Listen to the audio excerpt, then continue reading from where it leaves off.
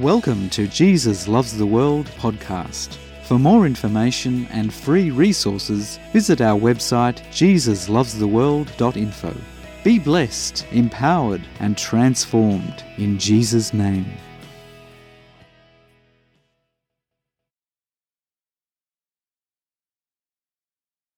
Destiny is in the blood. And the first mention of blood in the Bible, God's love story to us, is in the context of relationship and family.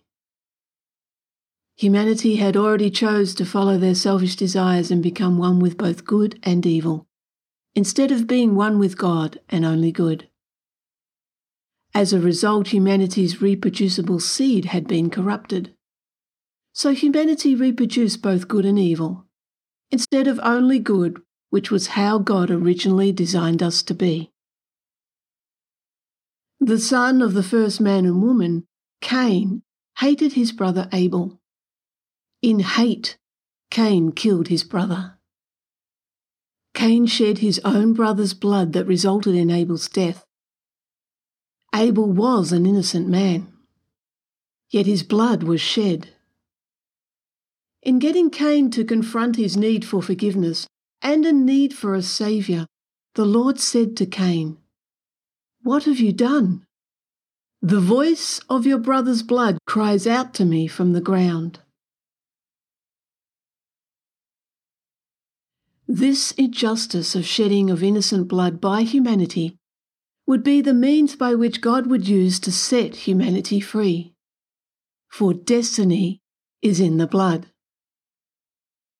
The first mention of blood in the New Testament in the Bible is in the same context of relationship and family. Yet in complete contrast to the death and destruction of relationship and family at the hands of humanity, God brings life and healing into relationship and family. Matthew chapter 9, verses 20 to 22. And suddenly, a woman who had a flow of blood for 12 years came from behind and touched the hem of his garment. For she said to herself, "If only I may touch his garment, I shall be made well." But Jesus turned around, and when he saw her, he said, "Be of good cheer, daughter. Your faith has made you well." And the woman was made well from that hour.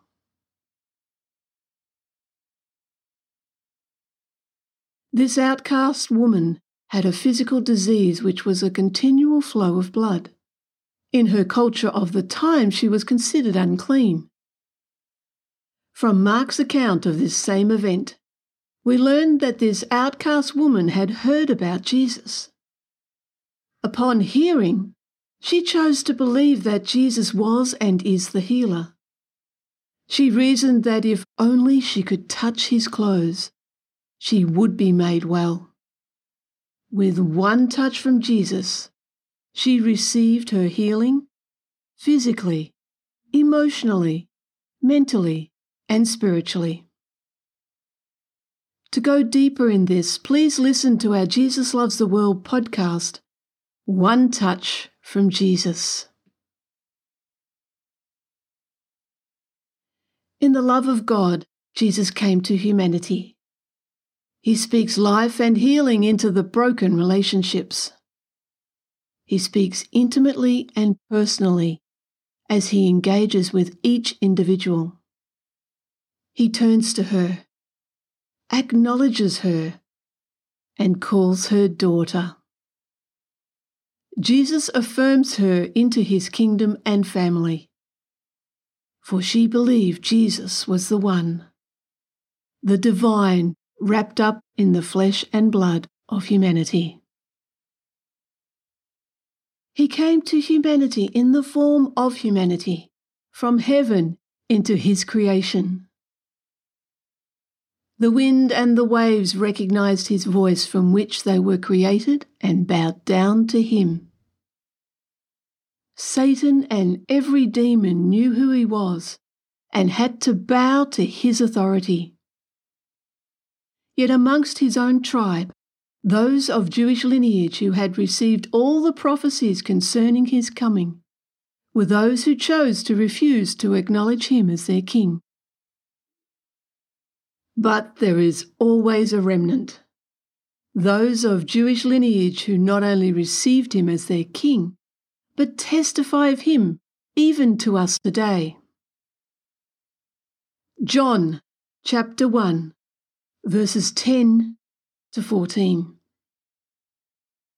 He was in the world, and the world was made through him, and the world did not know him. He came to his own, and his own did not receive him. But as many as received him, to them he gave the right to become children of God. To those who believe in his name, who were born not of blood, nor of the will of the flesh, nor of the will of man, but of God. And the Word became flesh and dwelt among us. And we beheld his glory, the glory as of the only begotten of the Father, full of grace and truth.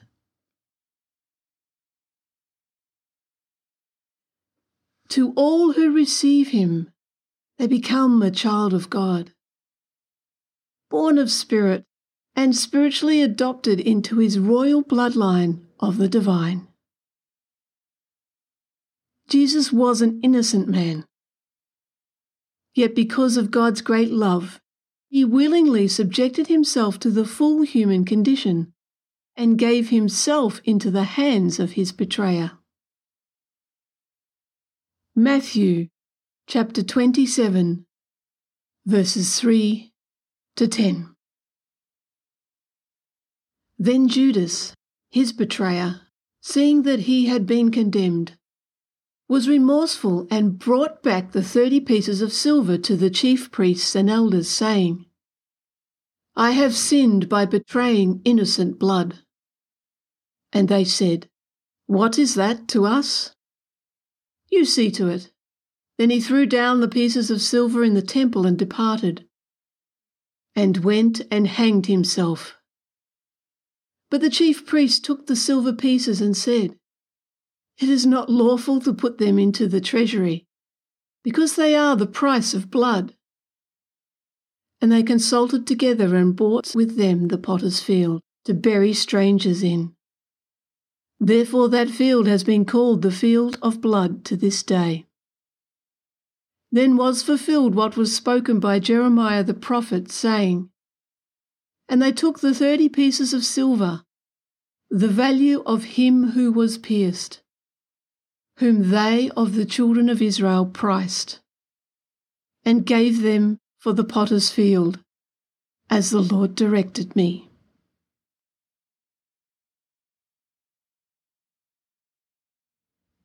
Celebrating the Passover festival and his last meal with his disciples, Jesus revealed to them the true cost and value that was his blood that was shed for them.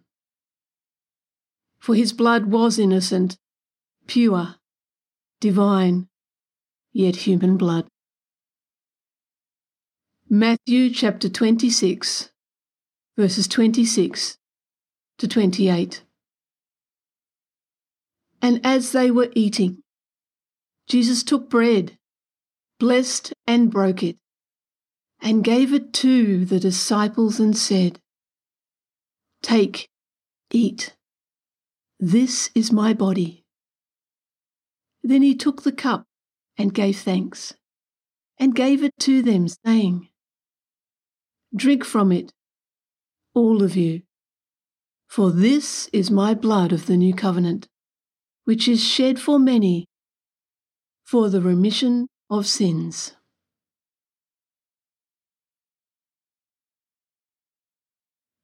The cost and value that God placed on our lives was the highest and most precious of all. He subjected himself to the injustices of this world. Knowing he was an innocent man, hating God, they sought to shed his blood and kill him. They cried out, Crucify him. Jesus willingly sacrificed his life so that we could believe and receive the remission of sins. Remission is all-encompassing. It means forgiveness, deliverance from all bondage to sin, and ultimately a pardon from the penalty of sin, which is death. Sin is an offence or violation of the divine in thought or action. It is also the offences humanity has done to each other. Unlike Jesus, we are all born of the corrupted seed of humanity, of both good and evil, and we are all in need of remission of sin. Forgiveness is essential for true freedom. The removal of guilt and shame comes in receiving God's forgiveness. A forgiveness that God always has there for us to receive and believe. In receiving Jesus' flesh and blood sacrifice, we receive all of who he is and what he has done and will do. We are no longer trapped in the bondage of our selfish desires or the fear of death, as our destiny is in the blood of Jesus that he willingly shed. Jesus paid the highest cost. He defeated death, rose to life, and in believing in him, we receive his eternal life.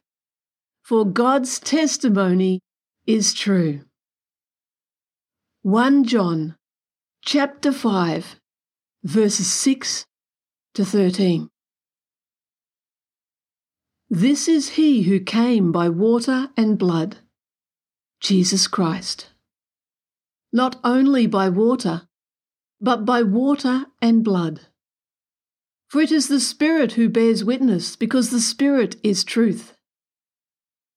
For there are three that bear witness in heaven: the Father, the Word, and the Holy Spirit. And these three are one. And there are three that bear witness on earth: the Spirit, the water, and the blood. And these three agree as one.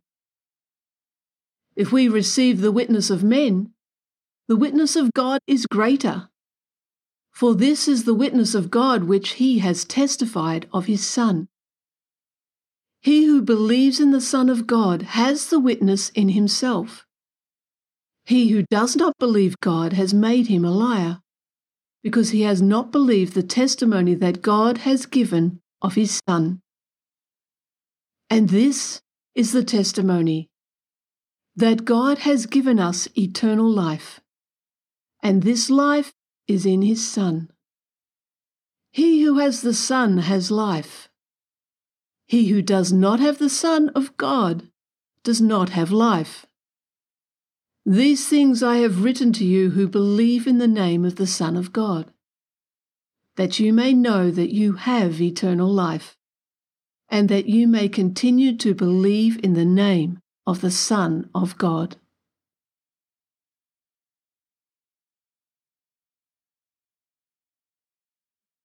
The blood in this context is Jesus' atoning sacrifice of himself as human. The divine word or eternal voice of God became human. Both the Father and Spirit testify of Jesus the Son. Jesus the divine shed his royal, priestly human blood for us. He did it all because of God's great love. Father, Son, and Spirit, the three in perfect unity and oneness. So love. Revelation chapter 1, verses 4 to 6. Grace to you and peace from him who is, and who was, and who is to come, and from the seven spirits who are before his throne, and from Jesus Christ, the faithful witness, the firstborn from the dead, the ruler over the kings of the earth. To him who loved us and washed us from our sins in his own blood, and has made us kings and priests to his God and Father. To him be glory and dominion for ever and ever. Amen. In his shed blood, Jesus has made us kings and priests. We, through his blood, are adopted into his royal family and priestly ministry, a child of the living God. Revelation chapter 5, verses 9 to 10. And they sang a new song, saying, "You are worthy to take the scroll and to open its seals, for you were slain and have redeemed us to God by your blood out of every tribe and tongue and people and nation, and have made us kings and priests to our God, and we shall reign on the earth." Jesus wrote God's new covenant of love in his own personal blood. In his life, death, resurrection, and ascension, he has redeemed us. Redeemed is having done the business or work of God, which is to bring new life, identity, and destiny to humanity. Intimately and personally, he sacrificed himself for the one. The last mention of blood in the Bible is Jesus' second coming, when he returns to avenge the blood of martyrs, those who are in love relationship with him, adopted into his family, who have been killed for their testimony of him. Jesus will avenge their blood. He will judge the empires of humanity without God, and all those who chose to reject God and his right to rule and reign. That is, those who knowingly rejected Jesus' blood sacrifice of himself, and in doing so chose to align themselves with evil, and effectively declared war on God. Revelation chapter 19, verses 11 to 16. Now I saw heaven opened, and behold, a white horse. And he who sat on him was called Faithful and True, and in righteousness he judges and makes war. His eyes were like a flame of fire, and on his head were many crowns. He had a name written that no one knew except himself. He was clothed with a robe dipped in blood, and his name is called the Word of God. And the armies in heaven, clothed in fine linen, white and clean, followed him on white horses. Now out of his mouth goes a sharp sword, that with it he should strike the nations. And he himself will rule them with a rod of iron. He himself treads the winepress of the fierceness and wrath of Almighty God. And he has on his robe and on his thigh a name written, King of Kings and Lord of Lords. Jesus' robe, that is his royal cloth, was dipped in blood. For the destiny of humanity is determined by the shed blood of Jesus. In Jesus' return, true justice will abound. There will be no place for death, evil, sorrow, loss, or pain.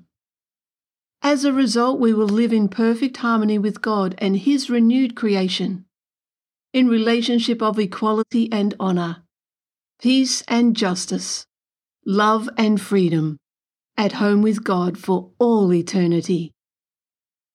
Destiny is in the blood, the shed royal human blood of the divine in Jesus. Praise his mighty name. For more information and free resources, visit our website jesuslovestheworld.info. Be blessed, empowered, and transformed in Jesus' name.